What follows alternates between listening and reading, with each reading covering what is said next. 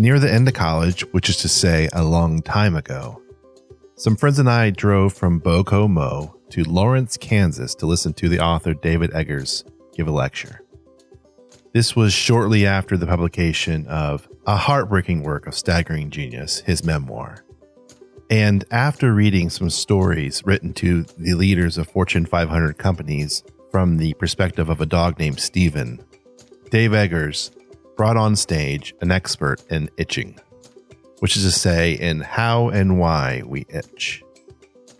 And the idea, both then and ever since, has filled me with joy and wonder and creative inspiration.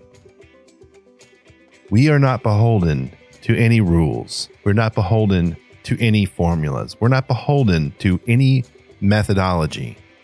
We, as creatives, can do whatever the fuck we want, in whatever way we want, at whatever time we want.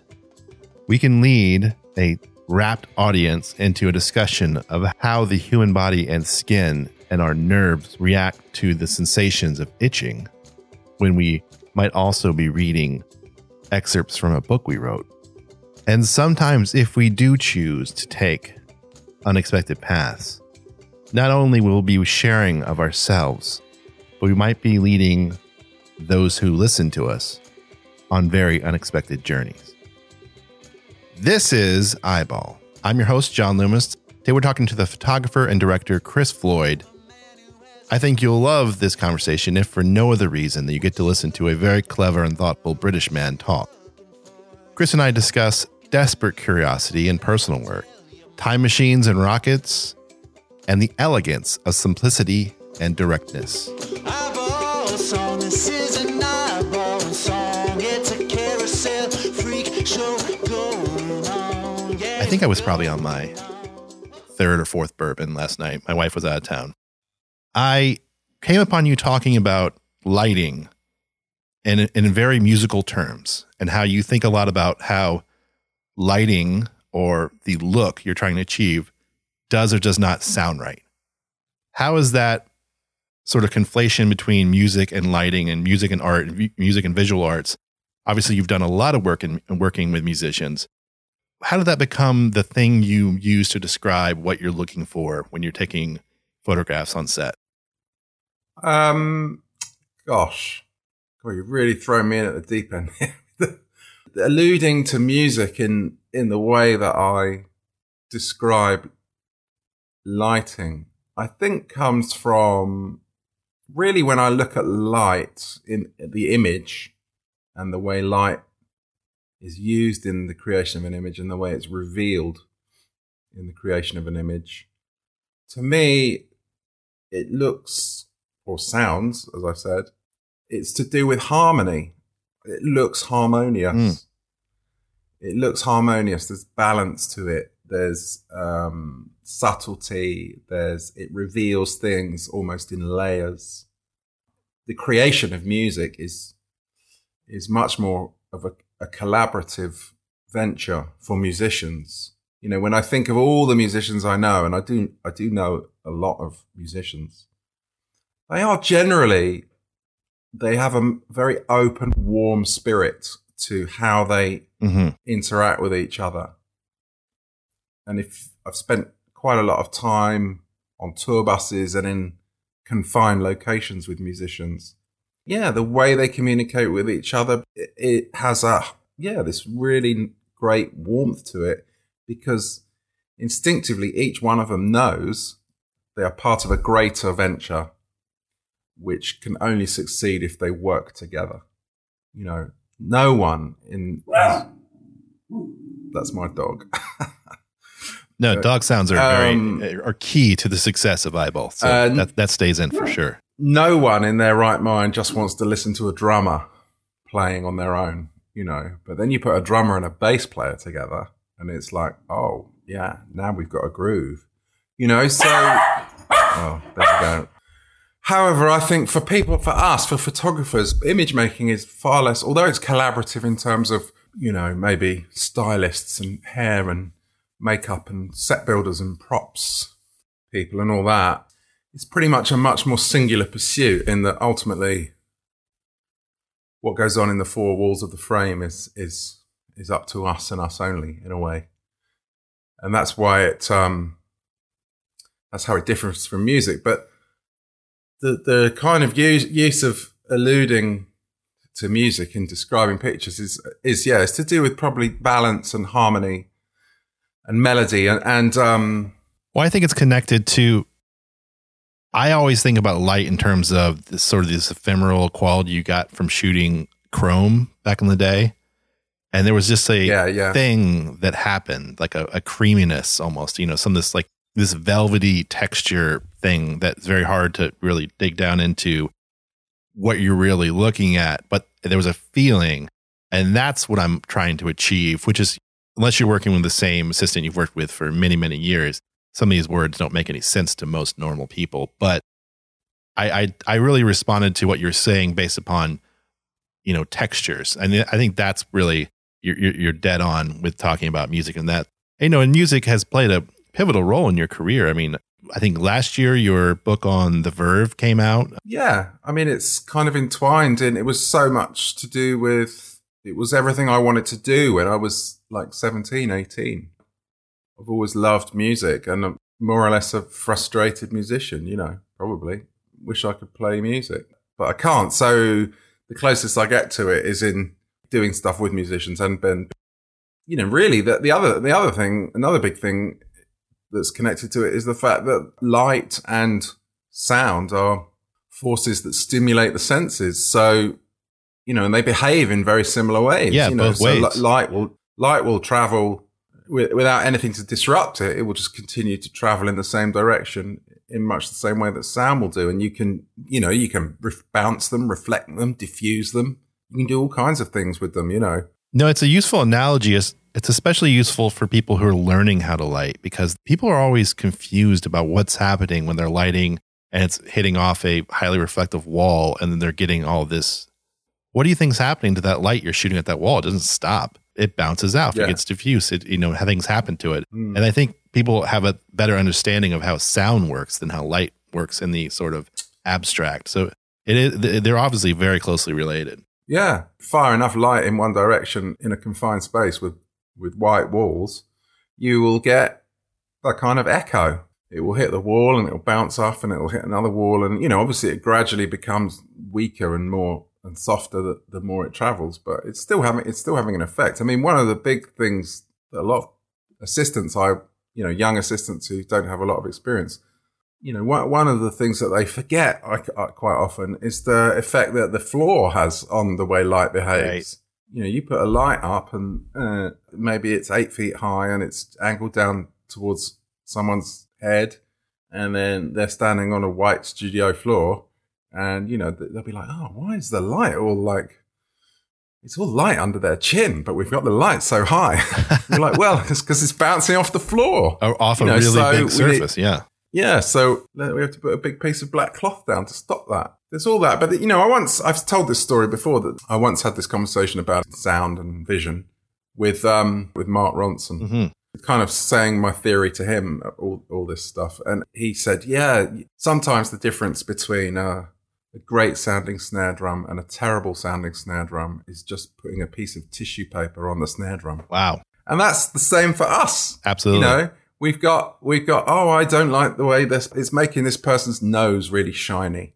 So I'm going to put something diffusing material between the light and their nose just to take that edge off.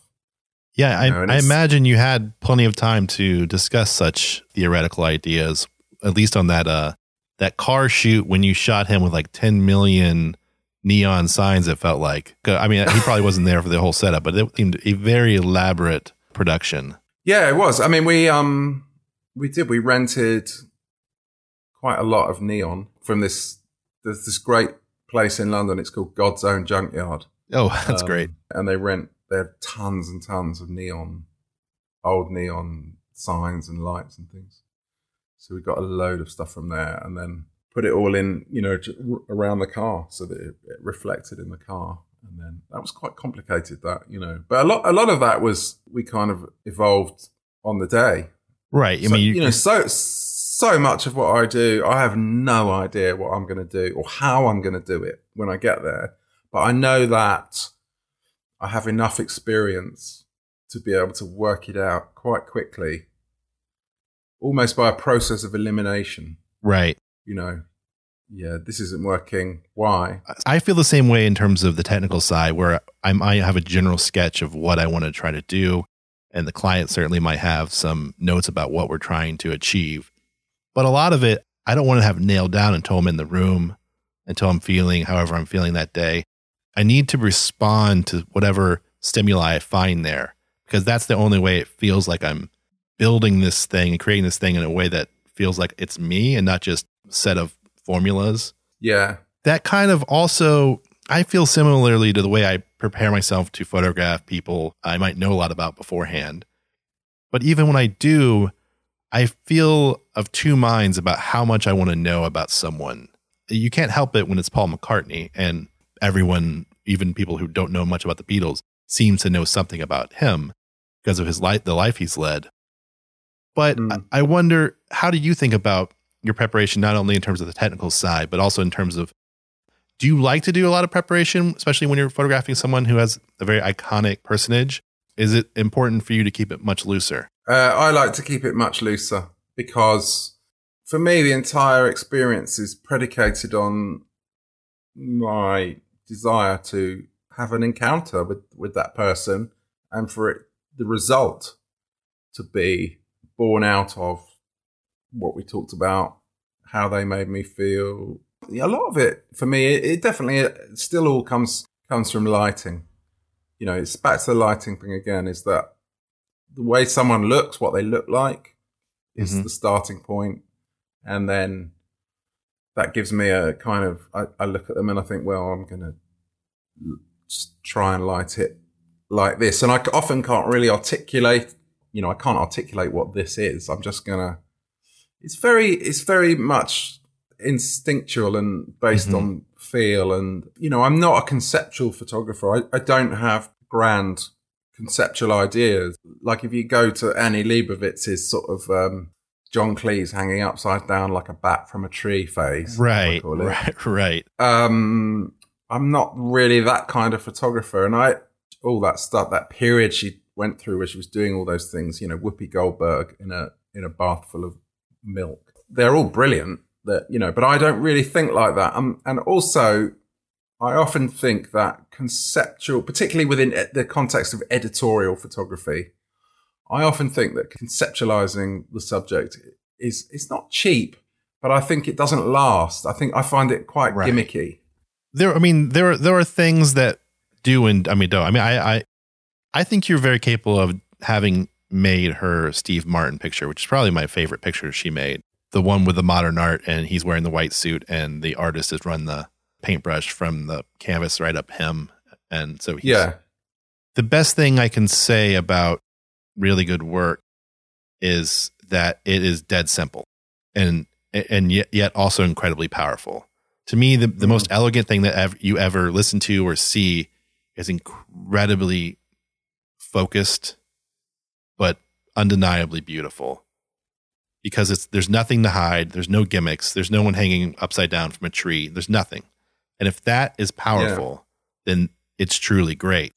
And there's something about some of her concepts which are so simple that maybe they skirt that line. But I hear what you're saying. And I think it's very important, looking at your work over a long period of time, a lot of your choices are very simple. And so it all comes down to execution. Yeah, for me, it's feel. It's all about feel. This conversation is going to go back to music time and time again. I'm telling you, it is about how it feels, and that's I'm looking for something or trying to achieve something that you can't quite put the finger on in the way that it looks, the feel of it. And the other thing I use a lot to describe what I do is cooking. Is food. I arrived somewhere. Actually, I went to photograph someone a couple of weeks ago, and I arrived and literally got out. Driven about 3 hours. I got out of the car, shook their hand, said hello, And they said, what do you want to do? Where do you want to do it? And I just said, I can't tell you what I'm going to cook until I've seen what ingredients are in the kitchen. Right. But I know that whatever ingredients, and this comes back to sort of experience and having been doing it for a long time, I do know that whatever ingredients are in the kitchen, I'll be able to make something tasty. Absolutely. And this is, we 100% sync up here. That's all I want, is to go and have an original experience and to find something, especially when something seems to be completely devoid of anything that's engaging me. Then you open that last door and you say, okay, there it is. There's the piece I'm going to build this whole structure off of.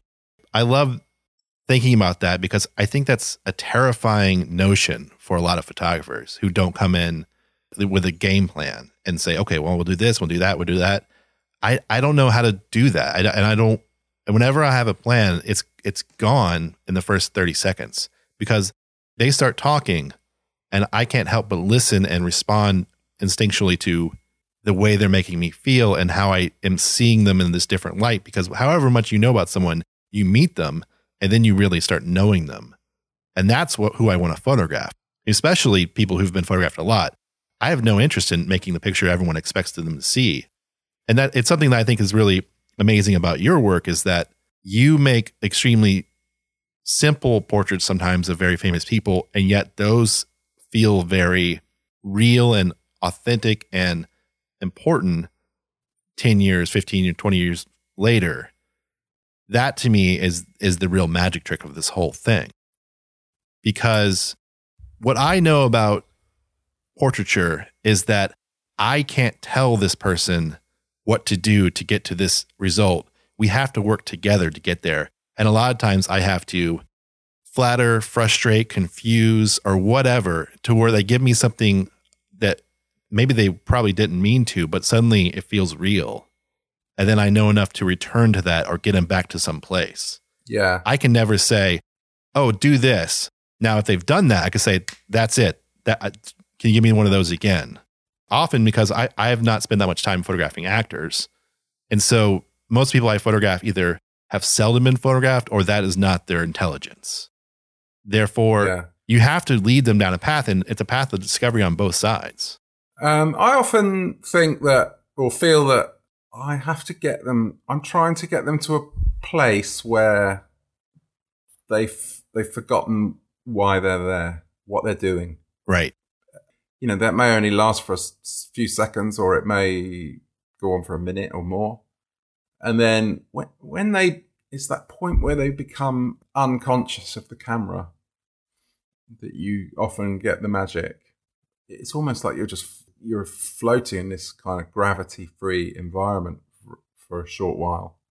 That comes from being able to communicate with them whilst also doing the technical side of the job at the same time, so that you're doing all the camera stuff and you're aware of all the technicalities, but you're also fully engaged in a conversation or an interaction with them where they really do feel, where they really are. It's like people that can, walk and chew gum. You're walking and chewing gum at the same time. Right. They're not aware that you're chewing gum, which is the camera part. And then you really are having a Steve Pike. Do you know Steve Pike? Of course. This is one of his lines was a photograph is a record of a conversation, was what he said. Yeah, and this is a photographer very known for a lot of what we're talking about. Very direct, engaging portraits, and you're bang on with the juggling act. To me, your career has had a lot of everything. Your early work, especially when you were coming over to America, were you already shooting, a lot of portraits, and that was a big part of your work, or did that happen over time? Oh no, I was always doing portraits. No, when I came to the States, I wasn't really doing any documentary work at all. I'm not really I would say that what I did when I came to the States was I got sent off on things that were kind of portrait driven.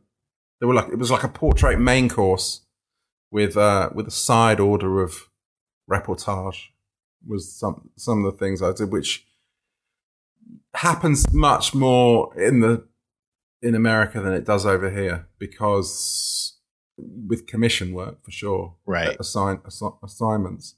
Like when I would get commissioned to do stuff for like ESPN, Right. you would often go somewhere for 3 days, maybe, and you would do the portrait of the sports person, and then maybe you might get to spend a day while they're training or just hanging out with them. Or I seem to get a lot of NASCAR drivers when I was doing stuff at ESPN. Yeah. So, and that, as far as I can remember, all of them seem to live in Ohio. Really? That's my memory of it, anyway. Huh. And they all seem to have, farms or live in places with massive, with junk yards everywhere. So you would do the portrait of the guy, and then I'd just get lost in photographing the shit that was just scattered around the place, Right. So for your European sensibilities, this was perfect. This was America writ large. Well, the thing about that, yeah, because we are so much more limited in our space. Britain can fit into Texas something like 30 times, right? And there are 65 million of us, so our population is maybe a fifth of the United States, but we have 1,000th the amount of land. Right. And so this notion that you can spread out and just, once you fill a field up full of junk, you just move on and start putting your junk in the next field over. You just can't do that here, So that was one of the things was that I found really amazing about coming to, particularly, going to do shoots, stories and jobs out in the heartland, was just that thing of just the amount of kind of the way people's stuff just spreads out, in any direction when you go to, places and stuff. That was one thing that I found. We have a lot of parts that don't have a lot of stuff happening. So yeah, there's no lack of room to put your crap that you're not currently using. It's the reverse is true, because I'm coming to Scotland next month, and there was a long discussion on, well, I don't know, should the people who have to leave halfway through fly out of Aberdeen or Inverness? And I kept reminding everyone that they're only like 2.5 or 3 hours away from Edinburgh in the first place. So the whole point is mute to our American sensibilities, because everything's so tiny and hilariously close to each other that it doesn't matter. No one cares here. Yeah, exactly. It is enjoyable when that happens. Yeah, I totally. That idea that, yeah, I mean, that is a small triangle by your standards, but by our standards, that's epic. Well, yeah, there's a national park right in the middle. I mean, clearly it's a lot of room. I mean, I've got a job in Wales next week. It's like 100 miles away, so probably 2 hours. And everyone's talking about going there the night before, because it's a big drive. So, is it in southern or northern Wales? It's in South Wales. Aha, yes. I didn't spend any time in South Wales because that's where the cities actually are. But I spent a lot of time on a couple of visits to northern Wales, and it's unbelievable. Yeah, it's such an amazing spot. Yeah.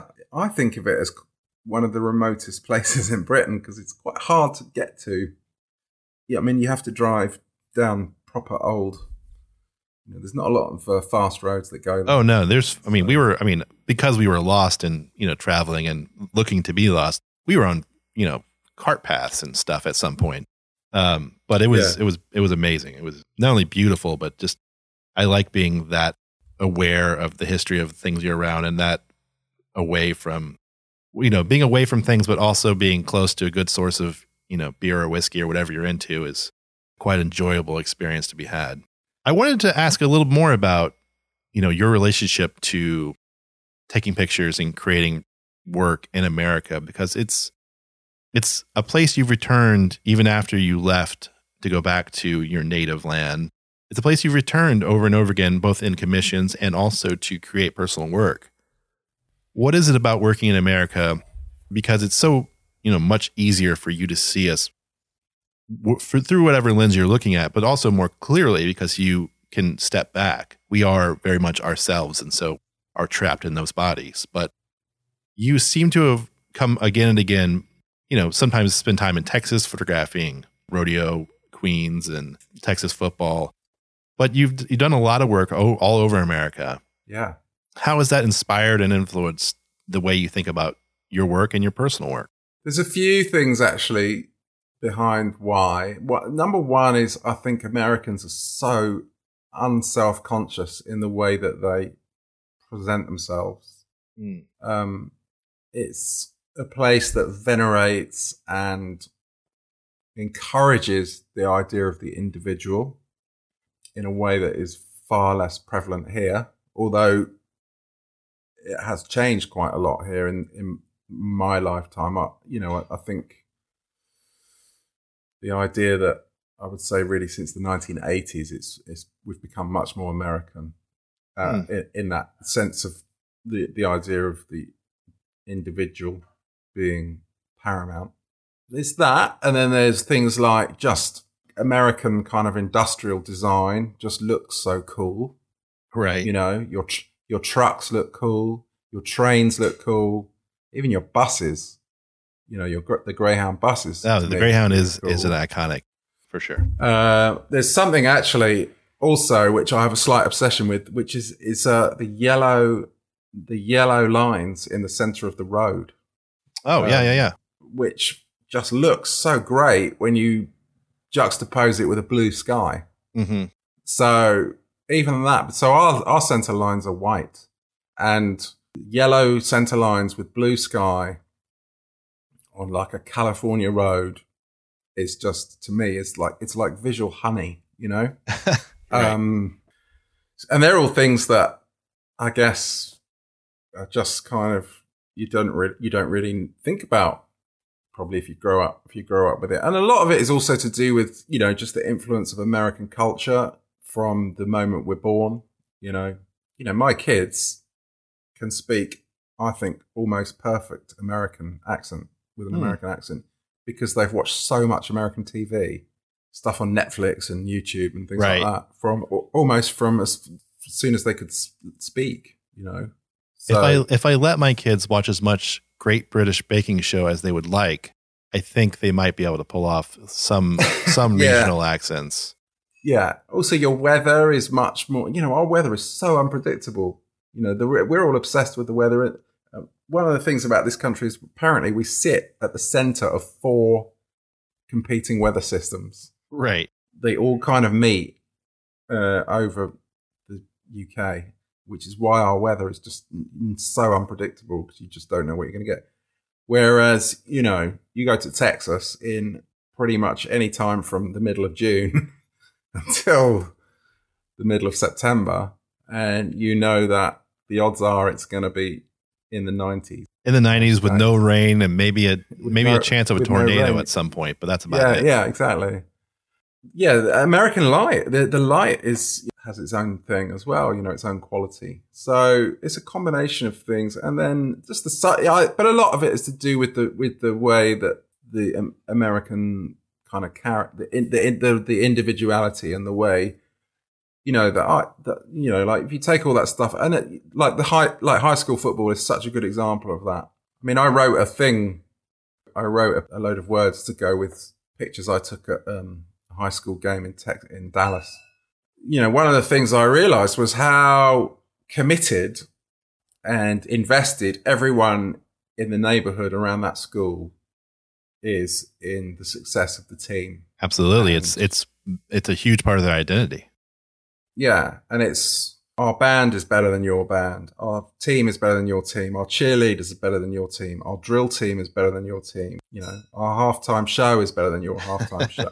Our pre-match, our pre-game spaghetti supper is going to raise more money than your pre-game spaghetti supper, And if you are not seen to be involved in the creating the conditions to help with the success of the team, then you're kind of cast out in a small way, Or even in a big way. I mean, in different parts of this country, not being involved in the things everyone's doing is basically a huge act of almost, piracy. It is Yeah. it is very much staking your own different claim on how you're going to live your life.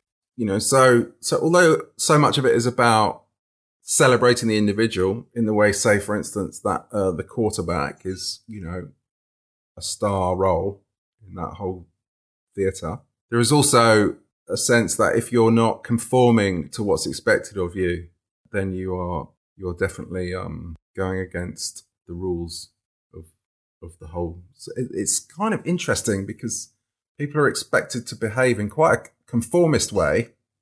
You have to be involved in this, but once you agree to be part of the conformity, you can then excel if you choose to as an individual within that. So that was the thing I noticed, was it was almost the high school football thing is almost like a cult. It's very culty, I think, parts of American culture. I mean, the idea that you're not interested in sports, for instance, is almost, kind of fucking man are you? It's a bit like that. Do you know what I mean? No, it certainly was. You could have maybe leveled that a little bit. Maybe a couple decades ago was almost unheard of for someone not to really want the role of the high school quarterback.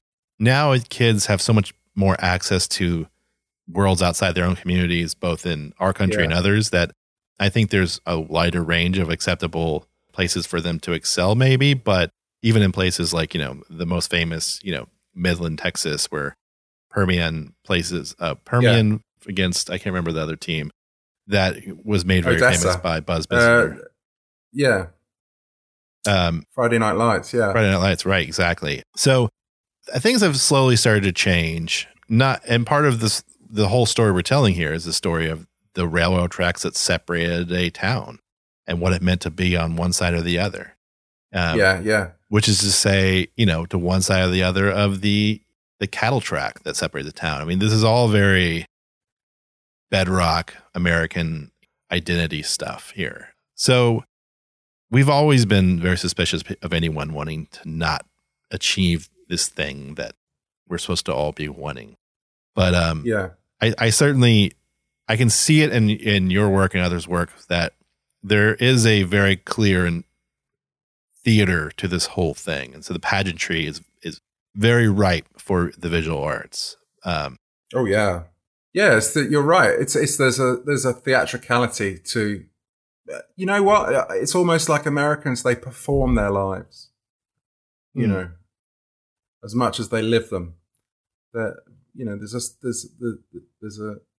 a type of American whose life is a performance, I think that's becoming ever more true because there's so many Americans who are trying to spend all their time broadcasting what they're doing, no matter how banal it is, at all times of the day or night, more than actually thinking about, hey, maybe I should work on the quality of the content of my character before I just start, broadcasting it everywhere. Now it's more important to be sharing and performing, as you say, than it is to be thinking about who wrote the script. Yeah. In the long run, the sizzle is important, but the steak is just as important in the long run as the sizzle. You can't be all sizzle and no steak forever. You can be sizzle for a while, and then the quality of your steak better live up to your sizzle. Otherwise, no. Whenever I think about this conversation, I always think about David Bowie, who had this extremely huge idea that kept changing about the performance and the way it was packaged and the identity, but it was met 100% with incredible skill and craft and musicianship and writing and just very earnest care for the quality of the product.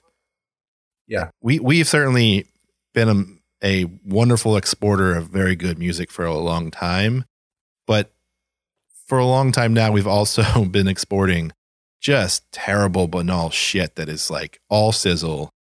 There's nothing there. Maybe, if you lose one producer who's moving on to a more higher paying project, the whole thing collapses. You could look right now at country music. Ken Burns right now is premiering a new episode, I think almost every night, of country music. His new project is on country music. And you listen to these stories on the history and the culture of country music and how it's changed over, the last American century. And you almost can't square it up against what contemporary country music in America sounds like, which other than a few bands who break through into my orbit a little bit more. And I know you recently spent some time with Mumford & Sons, who probably have some role there. I don't know how it even defines what is what these days. But the sizzle steak thing is very much a part of what we're thinking about, what we're always kind of fighting with. I hope you're right, and I think history will almost always shows it eventually that the steak wins, but sometimes it takes a long time getting there. But that's in a way is I think what that's what pop and rock are, in a way, is that pop is sizzle and rock is steak. My kids are absolutely obsessed with Ariana Grande. I have to say, she's really growing on me.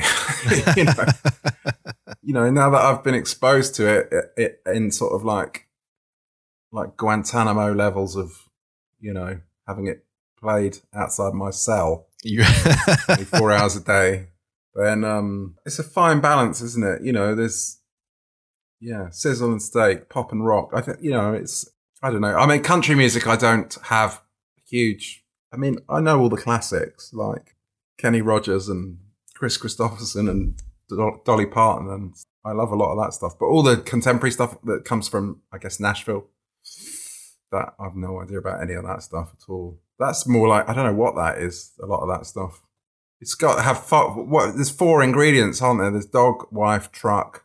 Yeah, especially the men. There's a couple newer ones who are talking about real things. There's a man named Chris Ferguson and a couple other guys who are breaking through, who are actually telling stories in the way that define the legacy of country music. But most of it is, that listing thing where, it's I love America, here's my truck, here's my dog, here's the beer, here's the thing. And, the list song is still very much alive and well for like summer, especially summer pop country music. Yeah. I don't know what that is. I mean, I think a lot of that's it's so cynical, isn't it? It's so cynical. It's patriotism by numbers, that stuff. It is, but for some reason, I'm not that qualified. It's always worked here.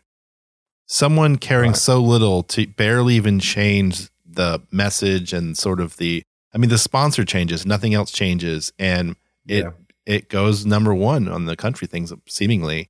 I mean, there are all these people. I don't even know the names of the people who do it, but every once in a while you rub up against it because you're watching something else or something happens and you hear it and you're like, isn't this the same? This has to be the same song that was, popular in 5 years ago or last year or whatever else. And it's not. It's yet another exactly carbon copy, and they just wolf it down. And I don't understand why that continues to work in a way. Maybe it's, maybe what we're really talking about is how we got, into it the way we have with the president. I am very excited that over the course of us arranging this, your country's leadership completely imploded upon itself in a really fantastic way. And just the night before we got to finally talk, we're now in a formal impeachment process with our country's leaders. So, we've really met full on, collided in the middle here. So it is very exciting. Yeah. It's disastrous. Yeah. Oh, it's terrible. It could not be worse. It makes me, I think eventually I'll wake up and realize I've been clinically depressed for, 2.5, 3 years and before. But it is, if I take a step back, it is an alarmingly beautiful fireworks display. It is incredible. I don't know where playwrights are looking for material, but they don't really need to look that far. No. I mean, it's just like it's pure Greek tragedy. It's completely insane. But it's a manifestation of populism and the rise of so much of it has been caused, I think, by, or the catalyst for it has been social media, because everyone now can have a voice. As long as they keep shouting, they can shout forever through the medium of social media and so on. And it's really, really, really. Well, you let us right into it here, because I did want to ask you about something that now seems almost anachronistic. Your almost a decade ago project on social media. You did a project on the people you followed on Twitter called 140 Characters, in which you photographed the 140 of them who were willing to be photographed. And you met the people who are actually in real life behind the digital screen name. Mm.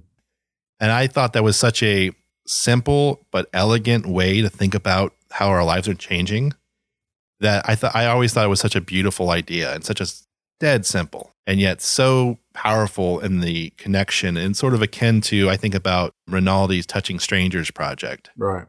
It could not, there's nothing more simple than that. And yet by witnessing this act, he led us to all these amazing things happening about race and class and everything else. How do you, in general, think about your personal work? Because I think a lot of my peers who are doing less personal work, and one of the reasons why is every single idea we have can only become successful in our head before we even shoot it if it gets more and more and more complicated. And I'm trying to fight against that and try to make my ideas more and more and more simple and just streamlined. Take a little idea and try to make it elegant. Oh, what was the question?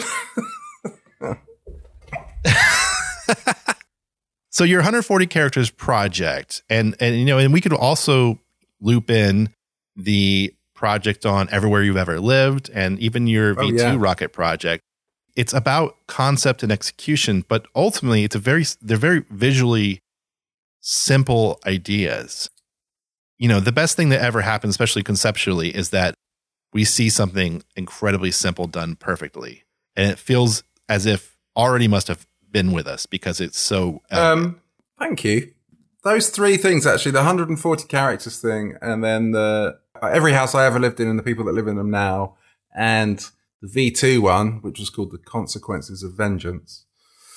Really, they're all three. The one thing that all three of them have in common is a base curiosity about the specifics of the subject. So I'm 140 characters. I'm just talking to these people on Twitter. Apart from their kind of avatar, their profile photo, I don't really know what they look like. But I'm reading what they're writing and I'm having exchanges with them. And it's just a desperate curiosity to just meet them, wonder what they're like in real life, that kind of thing. And then this very same, almost identical thing, really, actually, with every house I ever lived in, is that I just wanted to go back and see these places that I'd spent a part of my life in and find out, what's it look like in there now? What are the people that live in there? What are they like? That's my bedroom. Get out. That kind of thing. What are you doing in here? And it's the idea, the one thing I always am really, I don't know, not obsessed with, but I was in Hamburg a few months ago. And obviously being an absolutely massive Beatles freak, Hamburg is the place. I don't know if you know much about that, but the Hamburg is where they went when they were young, and they played, for 2.5, 3 years, they were playing clubs in Hamburg, in the red light district of Hamburg.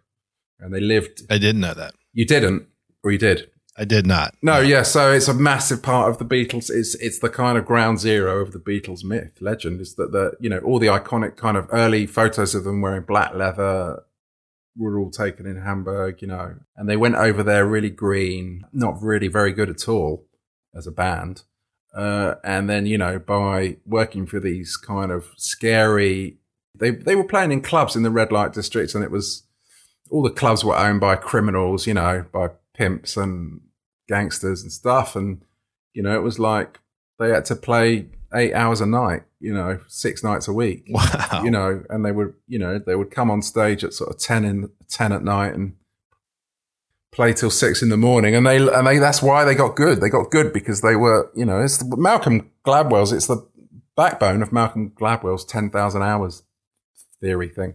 So anyway, when they went to Hamburg, the first club they played in, the guy that owned it, he owned a cinema like 200 yards around the corner. And that's where they slept. They slept in this horrible cold room behind the movie screen in this building, and that's where they all shared a room and slept in there. And I, when I was in Hamburg, I went to that building. It's not a cinema anymore. It's something else now. But I went there, and then I walked from the door of that place to the club that they played at. It's like a 2-minute walk. And I just sort of made a time lapse video on my phone of that walk. And I just thought, wow, they walked this walk from this door to that door 250 times at least, And Right. I'm literally walking in their footsteps. And what I wouldn't give now to kind of travel back in time and just be an observer, watching them go to work, walking to the club, walking to work. Going back to the thing about every house I ever lived in, that's kind of just almost going back in time and So you build yourself a time machine. yeah, and standing in that room, in that bedroom where I slept when I was 10 years old. Here I am 35 years later. I'm standing in the exact spot where my bed was and where I slept when I was 10 years old. And I can remember lying in that bed in about 1978.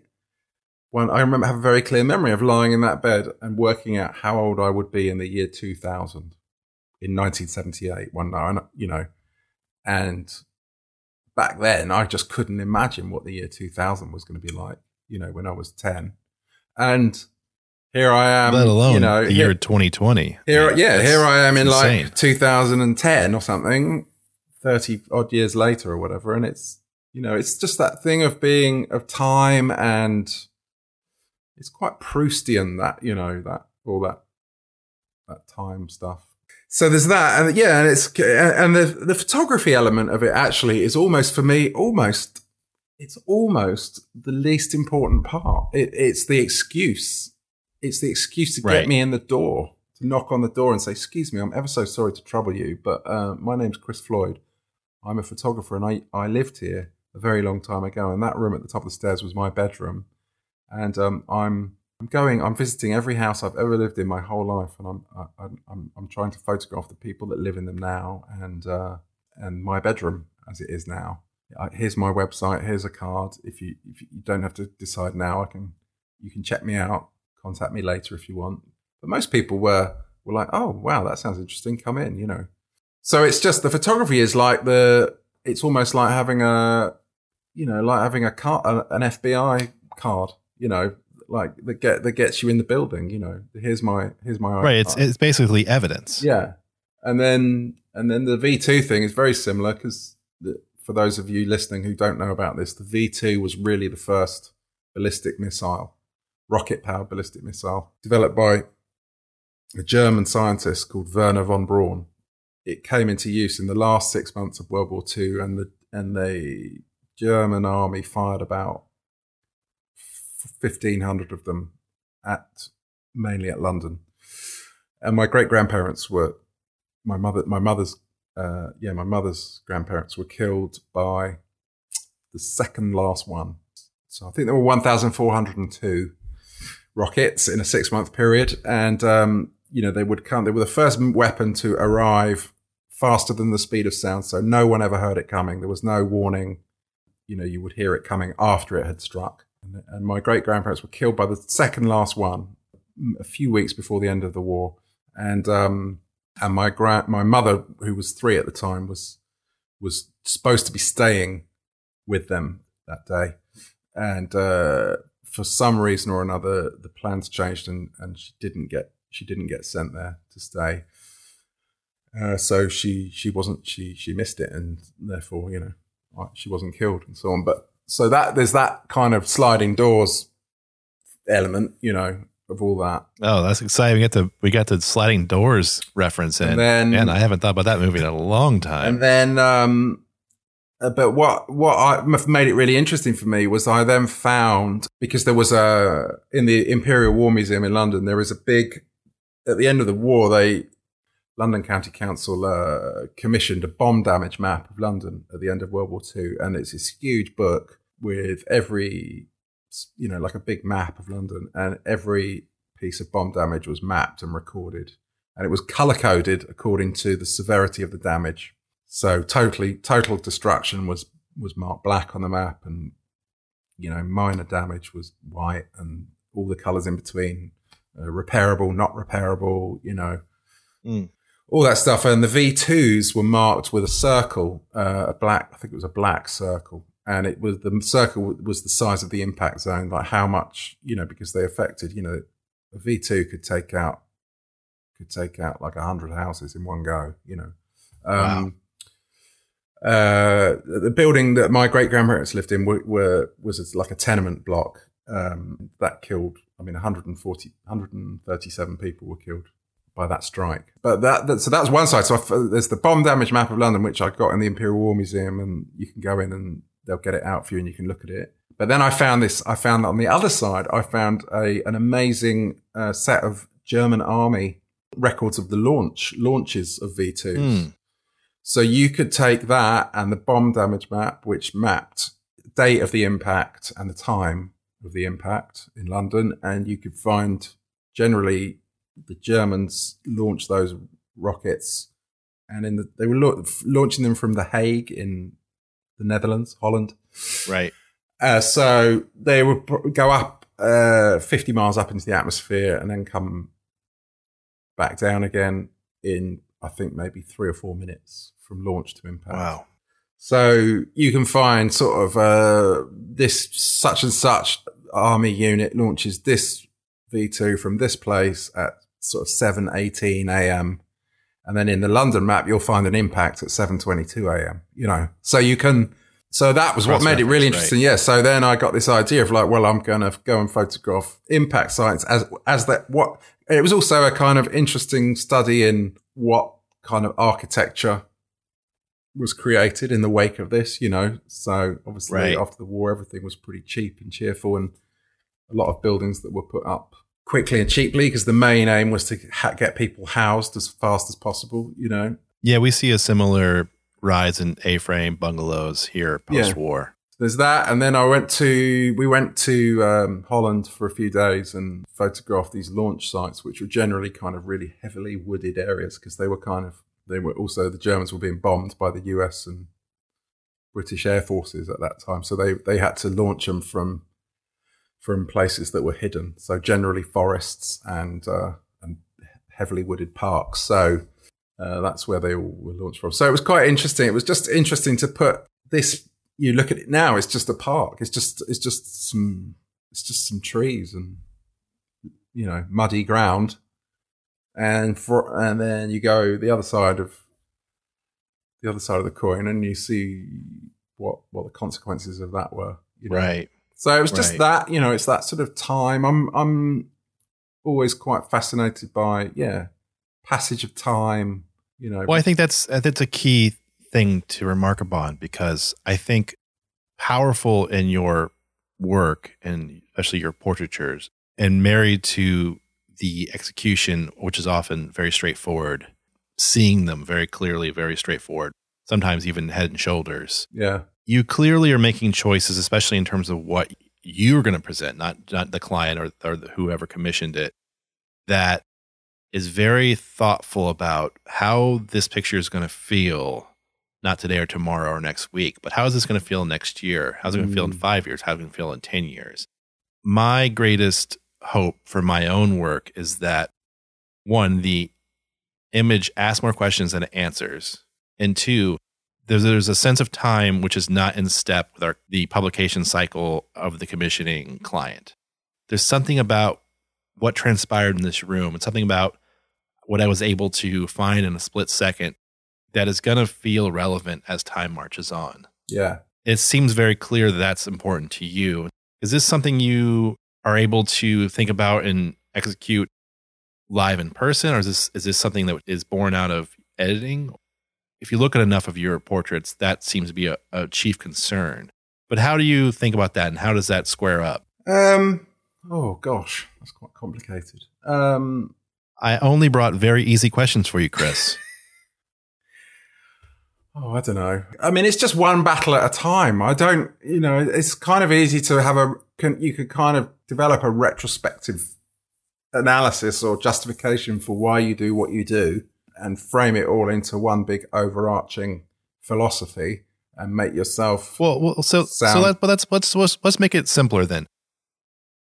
You're in a room, you're photographing someone who is important to you. And I think you're probably like me. Anyone who's given me the pleasure of their time is important to me. And you're trying to make this picture. What are just the basic, most simple goals? On a case-by-case basis, one of the things really is I'm quite shy and almost socially lacking in confidence. I'm not very, I'm physically quite unconfident, and I feel incredibly awkward in the flesh. And a lot of the time I come away from having photographed someone sort of almost kicking myself because I feel that I haven't pushed it far enough, because I've been too reticent or too not wanting to embarrass myself, or more than anything, not wanting to embarrass the subject into having to refuse to do something. And a lot of my photography is really an attempt by me to conquer my sort of shyness. I'm not, if it wasn't for the job I do, it's unlikely that I would meet many people ever, because my natural inclination is to withdraw, and I'm introverted, and I don't really have a lot to say, a lot of the time. I do have things to say. I just find it difficult to articulate. I'm much better in writing, with the written word actually than I am with, which is sort of unusual, I think, for a photographer, for a visual person to be able to articulate themselves in a literary way. I feel quite confident when I write. It's very dangerous. I've gotten into trouble. I was a lit major in college. I've gotten into a lot of trouble in my career writing better than the person I was opposite and making them feel something they can't quite put their finger on. Yeah. You yourself have gotten yourself into a wee bit of trouble, especially in writing. I remember a interview on a certain friend of ours blog in which you spoke about the quality of British photography and found somewhat of a chilly reception. I didn't. It wasn't the photography that it was not the photography I got a chilly reception for. It was the attitude of. It was the way that photography was regarded by mainstream publishing. Oh, right. And that I felt that, which is honestly even worse. There were for you from a career standpoint. A couple of people, it was not a smart thing to do, to be honest. But that's the other thing is I do find it difficult to bite my lip, when I should bite my lip. And often I say things, I think, in a way that's often sort of full of a kind of intended to be slightly humorous and knowing. And I often think, well, sure, doesn't everyone knows this? I'm just saying out loud what lots of people think, because I know for a fact they think, because I've had conversations with them about it, in private. And I'm saying you it live where you live, though, because your country is much better at a general sense of humor that most people can carry with them. We have become ever more humorless, and anyone who especially speaks any kind of truth, especially a known truth, now here is in deep trouble, especially if they're comedian somehow, which is ironic. Unbelievable that we've arrived at this point. Yeah. So, I have learned to think a little bit more before I open my mouth. But often I think that we're being asked to provide something that's sometimes just regarded almost as filler, to go in the gaps between the ads. Well, speaking of not thinking before you speak, let me bring up two Davids that seem to have played a large role in your creative life, and certainly in the creative life of British creatives. David Bailey and David Hockney. You know, you have photographed both. What role, if any, do they have in the way you've thought about your art? And certainly, so David Bailey and David Hockney, I've photographed each of them once, although I have met Bailey 2 or 3 times. I spent a day with him in his studio, and then I went back another day and photographed him. And then Hockney, again, just once, I went to his house in London on a very damp, dark sort of January, like 3 weeks after New Year, you know, when it's a really depressing, miserable time of the year with sort of nothing to look forward to in terms of light or weather, you know. The Hockney's influence on me is really just on, it's just amazing that he came from the most, I mean, almost like stereo, it's like a cliche, a parody of a working class northern industrial city, seemingly with very little in the way of prospects probably in his childhood, and just by sheer dint of his talent and his work ethic and his ambition, he became someone who represents with his art light, space, freedom, color, when he comes from such a sort of monochromatic place. You know, he comes from Bradford, which is was a kind of mill town, like it was a cotton sort of industry, you know, cotton mills, big sort of gloomy factories. It's cold and it's wet. And there's not a lot of it's just very beautiful emerald swimming pools. No color whatsoever, no blue skies, you know, no swimming pools, no yellow socks, no, you know, none of that. And he's just, and then the way he looks, he's sort of, particularly when he was young, you know, with his like, looked like an owl, you know, with those round glasses and stuff. And just this sort of, just this kind of, the cheek of him in a way, you know, I just think he's so witty as well. And he's an individual. He is a pure individual. Just, he's going along, he's paddling his own canoe. And then Bailey, the Bailey influence is really just, as I've said before, he just completely being exposed to his photography was the first time I'd seen photography that was not like weddings, where you could do it. Right. You could do this for a living. People would pay you, and you could hang out with really cool people. More than just that. I mean, he was one of the first 3 celebrity photographers, you know, ever, really. I mean, he lived this incredibly larger than life kind of life, documenting the swinging 60s. Yeah. But it's only later that, you know, I discovered him first, and then it's later that I discovered, well, he was influenced by Avedon and Penn.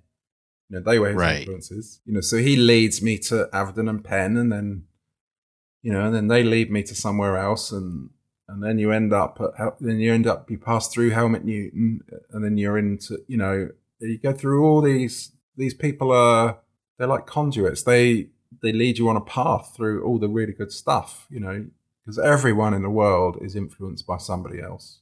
You find out who influenced them and then who they influence. And so Bailey for me is like, I called him the photographic ground zero. I feel like he's my home port, you know, photographically. And that's where I started on the journey. I feel like right now here, there are these themes happening that are probably good things. You know, like we're kind of swinging back towards authenticity right now in American photography, especially American editorial photography. But what is authenticity? I mean, what's, you know, well, the way you see it presented is much more straightforward. Maybe a little bit more like 1970s style, where the lighting is quite natural. Yeah. I think that there's I'll just say, I think that there is definitely a big reaction against the dominance of of Photoshop now, because we've been in the Photoshop era really for like probably getting on for 20 years now, really. I'd say the early Photoshop adopters, I would probably put at like 1997, 98. I mean, it was obviously around before that, but really I would say that's my recollection of when I started to see cutting edge photography that was becoming digital. You know, not shot digitally, but shot on film, but then scanned and then photoshopped. 97, 98. And then by about 2003, everything was becoming digital in terms of everything was being digitized and retouched digitally. And you started to see really heavy treatments of extremes, like all things. When something new comes along, it gets kind of pushed it gets tested to the extreme, doesn't it? And sure. But I think what we're in now is we're in the phase now where you've got millennial photographers. You know, millennials are not even that young anymore. What is the definition of a millennial? Someone who was 18 in 2000. So now, you know, an 18-year-old in 2000 is now 37.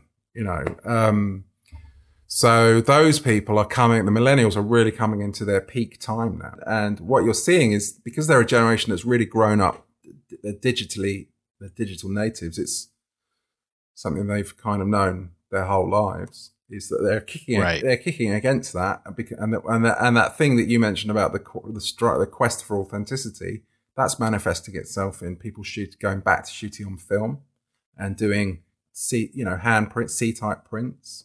There's a great film lab in London called Labyrinth, and I know the guys that run it because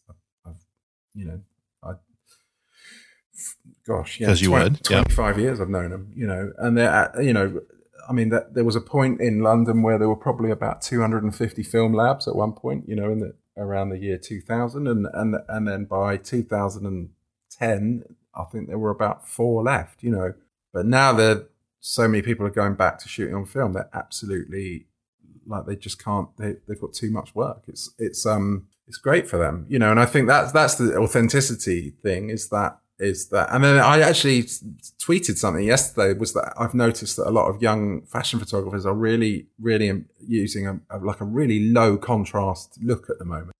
Everything's really, really flat, where the highlights and the shadows are almost touching each other. They're so close, and that I think is a reaction to the fact that, you could push the contrast to kind of infinity in Photoshop. You can make things so contrasty in a way that you never could with film ever, or even really in like printing on black and white, on grade 5 black and white paper, you'd never get anywhere near the level of contrast that you can get in digital. And so it's interesting to see people go in the complete opposite direction and making everything really flat and kind of murky looking.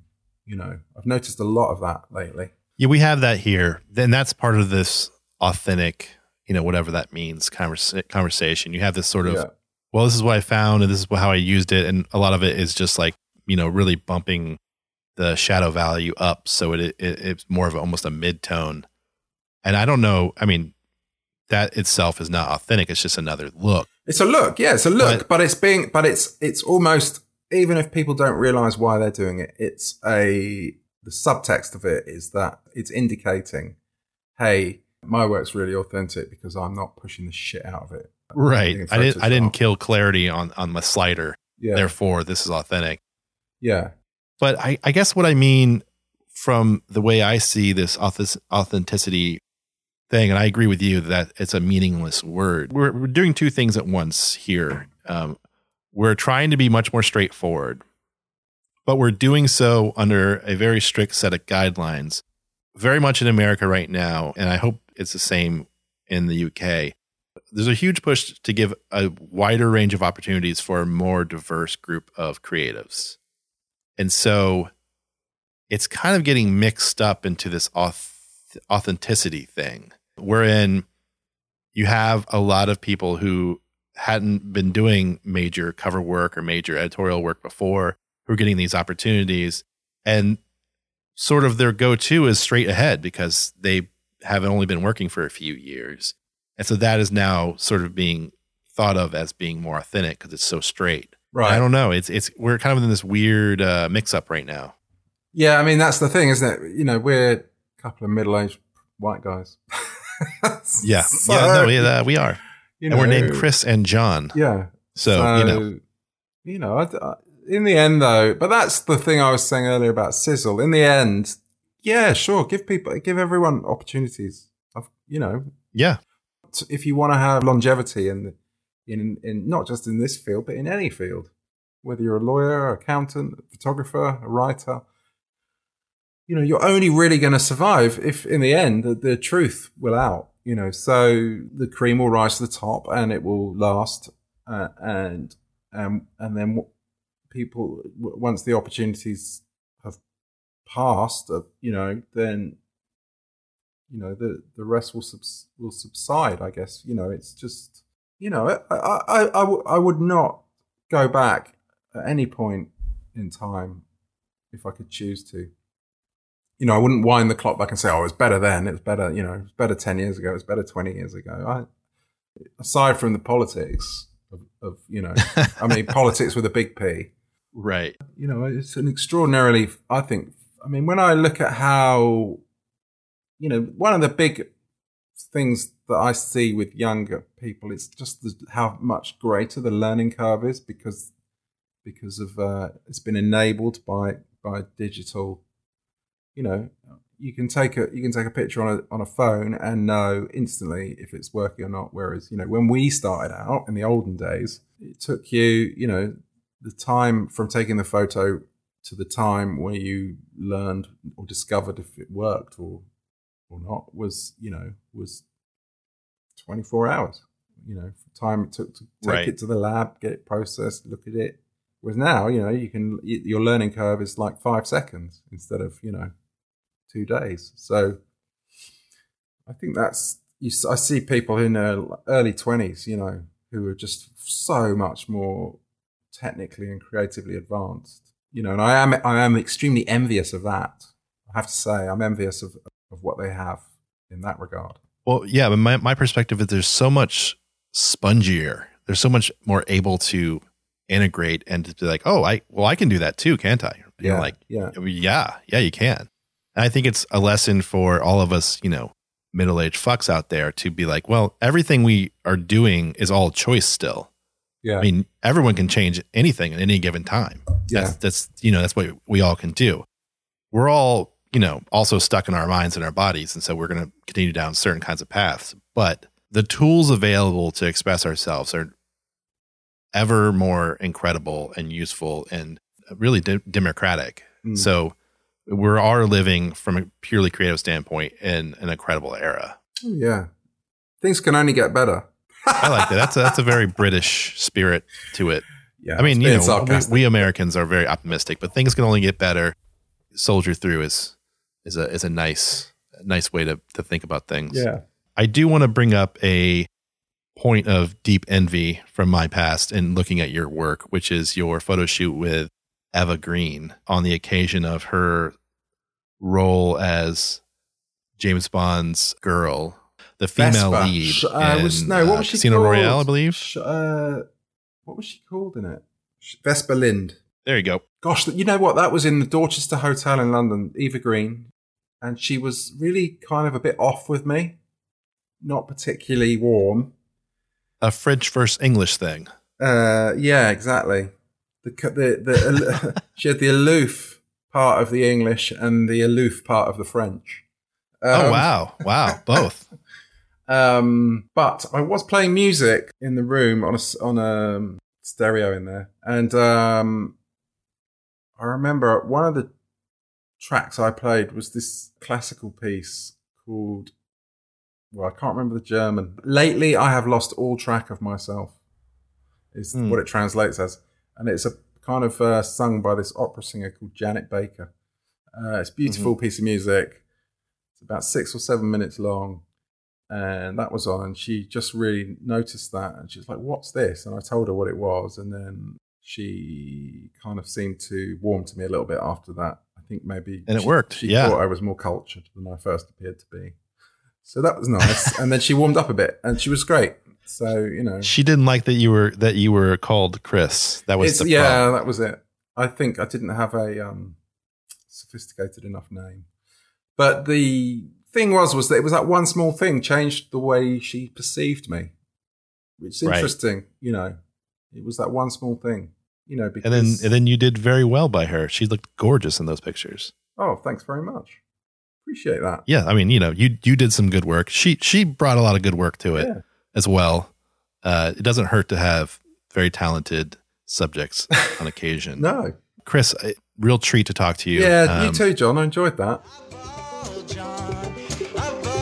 John, he's a good man that I found, unlike Flannery O'Connor's story about those guys that shot. My thanks to Mr. Floyd. You can see more of his fine work at chrisfloyd.com. That's FLOYD. Or on Instagram at Chris Floyd. As always, connect with Eyeball on Twitter and Instagram. Theme music is by Scott Pryor. Listen to more of his beautiful music at scottpryormusic.bandcamp.com. See you next time. And he'll focus twice. He doesn't use a tripod because he likes to keep it spicy. He likes his photo spicy. Yeah, he likes to keep it spicy. Eyeball John.